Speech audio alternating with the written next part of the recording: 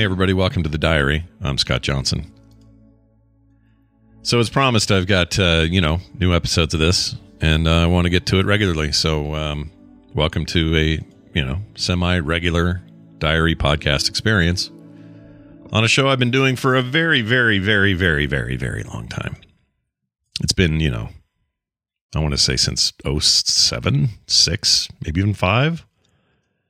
I don't remember when I started this. I should probably go back and look. But anyway, I asked a few of you during the week what kind of questions, short, easy to read questions you'd want to ask for our next episode. And a bunch of you piped in. And some of these are pretty goofball and some are, I don't know. I don't know how serious any of these are actually, but I thought they would it would be fun to get to. And we're going to start right away. We're just going to get straight to it here with John, who asked, what's my favorite 80s cartoon villain? Well, John, I think the answer is an obvious one. There are plenty to choose from, but really, if you're going to create a room full of these villains and you're going to pick a leader, or you're going to pick one that just stands out the most because he's the most flamboyant or, I don't know, does the most monologuing or is the most over the top and ridiculous, there's a lot to choose from. I bounced around ideas like Cobra Commander, Megatron. These kinds of characters are definitely up there. But I landed on Skeletor because, come on, man. He's Skeletor. He's ridiculous. He's a big, muscly blue person with a skull head, which makes no sense, and a staff that's kind of lame. And he's just really, it's all personal vendettas and him telling his henchmen that they're boobs or they're slow or they're lame or whatever. I've never heard a guy complain so much about the Help. I don't know why they hang around or why one of them, like Two-Man, doesn't stage a coup and take over or something. I just feel like pound for pound, dollar for dollar, you're going to get more out of Skeletor than you are just about anybody else. And I'm happy to take your rebuttals on that. Scott@frogpants.com. Send those emails in because, there's probably somebody I'm not thinking of. I don't even remember who the Voltron bad person was. Wasn't there a whole thing where whoever the bad guy on Voltron was, it turned out at the end to be a lady? Or am I thinking of G-Force? I might have those mixed up. Also, that Moon-Ra character that was the bad guy on Thundercats, that's up there. So I mean, I could take any arguments, anybody want to come and deny Skeletor his crown, his seat at the table. I'm more than happy to entertain other ideas. But for my money, whatever that amount is, for that $1.50, we're putting Skeletor in charge of everybody, and no one's going to be happy about it.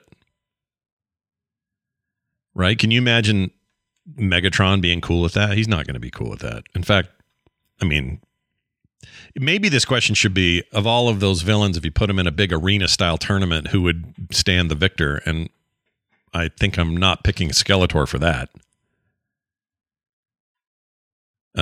Although he will do whatever it takes to get out of there. We've seen him. There's an old cartoon where, I guess a He-Man cartoon, where he went and created a portal and then walked through the portal. And then to make sure that nobody could come through the portal with him, his one arm stayed outside the portal to close the portal, and the portal closed and severed his arm in the process. I don't think they addressed it the next episode. He just had his arm back, but my memory's a little fuzzy and rusty on that. But that's takes some balls to do. But that's running away, right? That's the coward's way out. So as far as like just head-on fight, Megatron probably wins. Starscream will be there, even though he's not. You can't count on him. He'd probably be there for the fight. Any Transformer villains are going to be formidable, I'm afraid, in the face of your Mum-Ras and your whoever that old cat. Remember Brave Star, the cowboy in space thing, and the bad guy there was just some rickety old dude who was kind of half robot. See, he's lame. You could wipe him out. Cobra Commander on his own, he's not going to last more than 5 minutes in this arena. You'd do better picking Destro or somebody, Anyway, John, I hope that answers your question. If I'm picking, Skeletor. If they're fighting, Megatron. All right. Max says, least favorite thing to eat. Max, this is an easy answer. It's just anything with coconut, including coconut. Especially coconut that's like, not shredded. What do they call that? Grated coconut, I guess. The kind you see sprinkled on donuts or, put on your dish or your cake, your pie, whatever. Even like Mounds and Almond Joy, any of those that have coconut in there. I don't know if Almond Joy does. I can't remember. I don't eat candy bars anymore. But those sorts of things with any kind of coconut sprinkled on it, I don't even like the flavor, right? You mean me a frilly drink that tastes like coconut, forget it. I'm out. I don't even like coconut water, or coconut milk, which I had when I was in China, and that was a way to kind of mix things up. So, because you could only have bottled water and coconut milk where we were in that part of southern China, because the water was extremely no good, the local tap water. So that may have changed by now. This is back in the early aughts. But when I was there, I had a lot of coconut milk and a lot of water, and boy, did I get sick of that coconut milk. That might have been what did it, if I'm honest. If I ever get asked under oath, what put you off of coconut? And remember, sir, you are under oath. And I would say, well, Your Honor, I think it was the coconut milk in China. The audience, or the what are they called? What are they called in a theater? No, not theater. What are they called in there? The cabin? No, not the cabin. If you're in a trial and you got a crowd of people watching, they're in the. Oh my gosh, that word is eluding me. And there's someone at home right now going, I know it. Say it. Here's the word. Say it. Why don't you say it? I can't think of it. Gallery. That's what I meant. People in the gallery like clasping their hands to their mouths, clutching their pearls. It was the coconut milk the whole time. All right. Thanks, Max. So yeah, no coconut. Thank you. Here's one from Colin who said, a season of television you still think about all the time. A season of television. I'm going to assume he doesn't mean one-off seasons. Like those are usually called miniseries, where it's like 6 episodes and done, or even more, but just there's no more after the first one. I don't know why I have to make that distinction. Maybe I don't. But for me, it's season 2 of Fargo on FX. Came out in 2015. Great year, by the way. For lots of reasons I won't mention here. But yeah, something about Fargo season 2. I mean, it's amazing regardless. It's just so good. But I feel like Noah Hawley, showrunner and writer, who is now in charge of all that Fargo business, along with the vision of the Coen brothers, just really melded that season. And I like all the seasons a lot. It's one of my favorite shows on TV, like bar none. But there's something about season 2. Maybe it's the time and era it's set in, the late 70s. Maybe it's the crazy mix of cast that thing has. I don't know.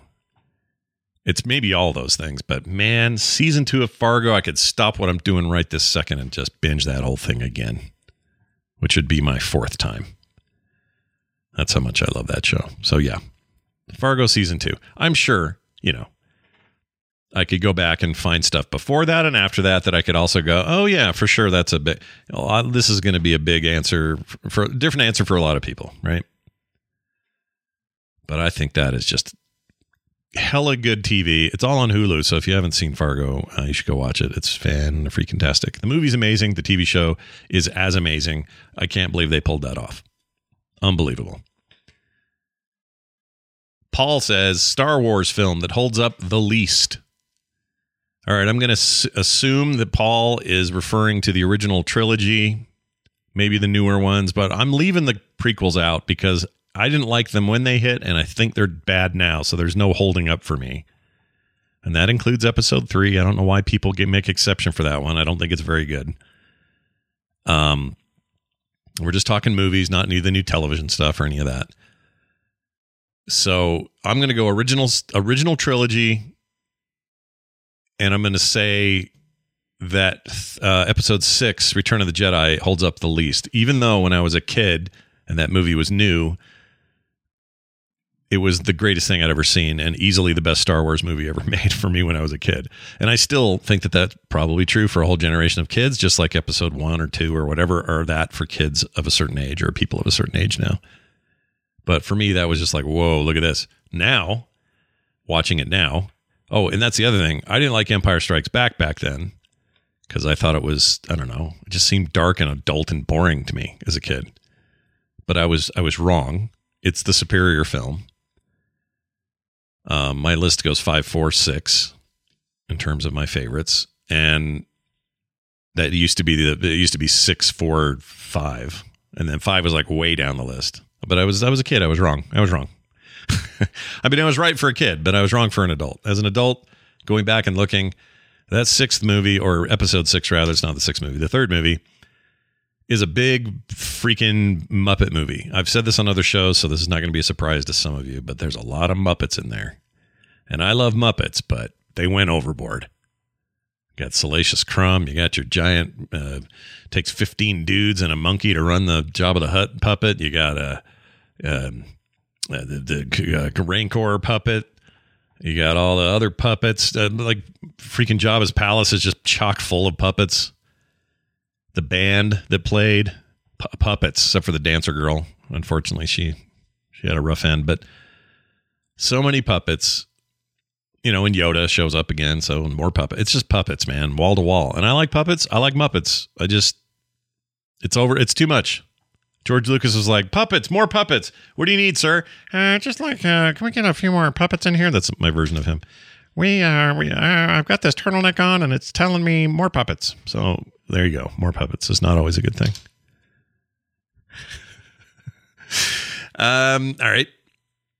Shauna wrote in. Oh, finally a girl. Thank you. Need some female representation in this sausage party here, boys.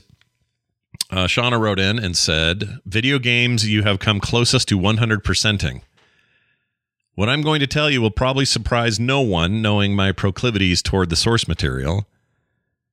But for me, that game is 2015's Mad Max, the big open world Mad Max game that came out the same year as Fury Road, although they don't have much to do with each other, other than it features a villain named Scrotus, who is the unmentioned son, third son, or fourth if you count the baby that almost was, of Immortan Joe. Wait, would it be fourth? There was Rictus, the little guy, and the baby. So he would be fourth if you count the baby. Anyway, I still play that today. In fact, so I say closest to 100%ing it. I mean, we're talking everything from every collectible, every item, every secret, every, whatever it is you have to do in that game. You get to collect every car in this particular case, max out every skill, every ability, and then get every single achievement, which I assume that includes, when we talk 100%ing in a modern sense, I assume we're talking achievements as well. Maybe we're not. Those are the ones I usually leave on any game. I don't really care that much about achievements. I don't chase them, I should say. But this is the game where I've come closest to doing it. And it's a big game. There is tons of stuff going on here. It's a big, giant open world game with a ton of story, side quests, and all that stuff. Plus, there's the whole build your car out and make it better and, ride shiny and chrome to the gates of Valhalla kind of business. And I love that game so much. And I'm so excited to hear about the rumored sequel that's coming next year. Oh my gosh. If that's true, I'm going to lose my mind. It might be 2024 though. I don't know, maybe 2023. Anyway, that's all. None of that's been confirmed. And you can get it on the cheap all the time. It's usually like $49, but it will be on sale for like $5 for a couple of days every once in a while on consoles and PCs and stuff. Do not miss that if you get a chance. Still looks amazing. It looks like on a modern PC or a modern console, it runs and looks like a brand new, new gen game. It's beautiful. Really holds up that way. It's dark and nasty and, Mad Maxy and all that, but in a beautiful way. It's hard to explain. The first photo mode I actually used in a video game. I don't usually care about those, but the one in there was so cool.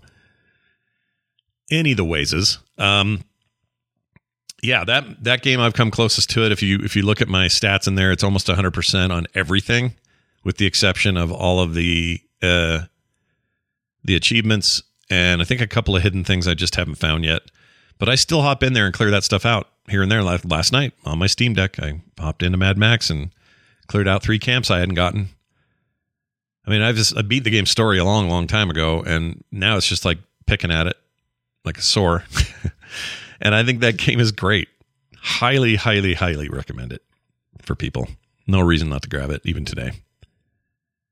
Thanks, Shauna. That was a great question. Here's one from Sarah who says, what meat would you never eat? So there's a lot of meat I would eat, including, if someone said, hey, here's some kangaroo, give it a shot, I'd eat that. Someone said, here's hippo meat. Sure, why not? I've had dog meat. Didn't mean to, but it was while I was in China. And they told me it was beef strips, but they were lying. It was dog tongue. Trying to think, I would eat almost anything, but I think the only meat I would not eat, maybe this is off the table for this question, but I would just not eat human meat. No matter the situation. I don't care if I was dying. I don't care if the person who I'm eating said, as they died, all right, I'm about to pass. Please cook me and eat me later. Promise me you will. Because I want you to survive. I still don't think I could do it. I don't know why. Well, I mean, I think we're supposed to be appalled. That's supposed to put us off. So that's not a surprise. But I refuse. I can't do it. I can't eat people. No way. But that probably wasn't part of your question. You probably meant, hey, would you eat a kitten, or would you eat something like that? In a pinch, I'd eat a cat, but I'd eat a cat we would have to be in some dire straits for me to eat pet meat, dog, like my own dog or my own cat or something, even somebody else's dog or cat, even wild cats. I take that back. I'd eat a panther. I could put a panther away. No problem. It's a hard question, though. I'm not vegan or vegetarian, so I'm fine with the meats. I likes me some bacon and, beef and the whatnot, but I don't know why it's, this idea that it would be weird to eat a cat, but not weird to eat a pig is just purely cultural, right? Or why we're happy to drink milk from a cow, but we'd never take milk from a dog or a man, or I guess a lady, right? I mean, we do when we're babies, but that repulses us when we're older, right? Like, it's so weird to me. Like, oh, yeah, give me some pig. Well, how about this dog? Ugh, gross. Why? Well, it's because we have these emotional attachments to the pets, and we don't all have pigs for pets, even though you can. I know some who do, but it's weird. It's weird. Humans are weird. What we're cool with, what we're not cool with. It's very weird. It's like I've seen people who, I don't want to get into that. We were going to take a turn down a certain road, and sadly there's no great off ramps to that road without getting in trouble. So we're not going there. Forget it. Here's one. Thank you, Sarah, for that. Here's one from Tom. What inanimate object most represents you? I'm going to say a tree.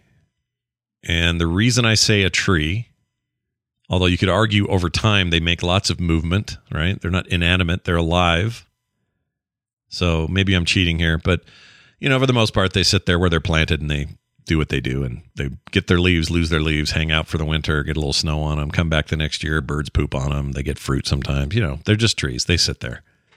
And if we'd leave them alone, they'd grow there a lot longer, right? So they're as inanimate as you can get. Technically, every object, including this rock on my desk over here. Where is it? Here it is.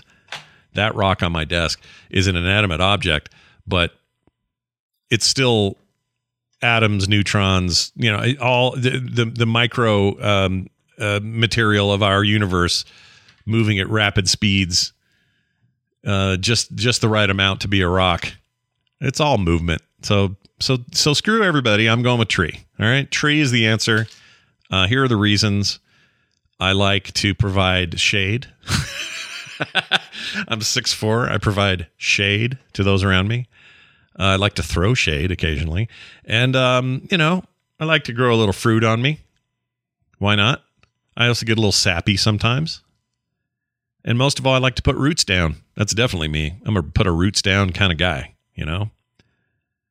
Cultivate where you live and stay there sort of guy. Leave once in a while to visit things, but, you always come back to your roots. So yeah, I'm a tree, Tom. What are you, Tom? What are you? Our final question is from Zortan. Zortan the Great, I guess. I don't know who this Zortan is. Zortan says, are birds real?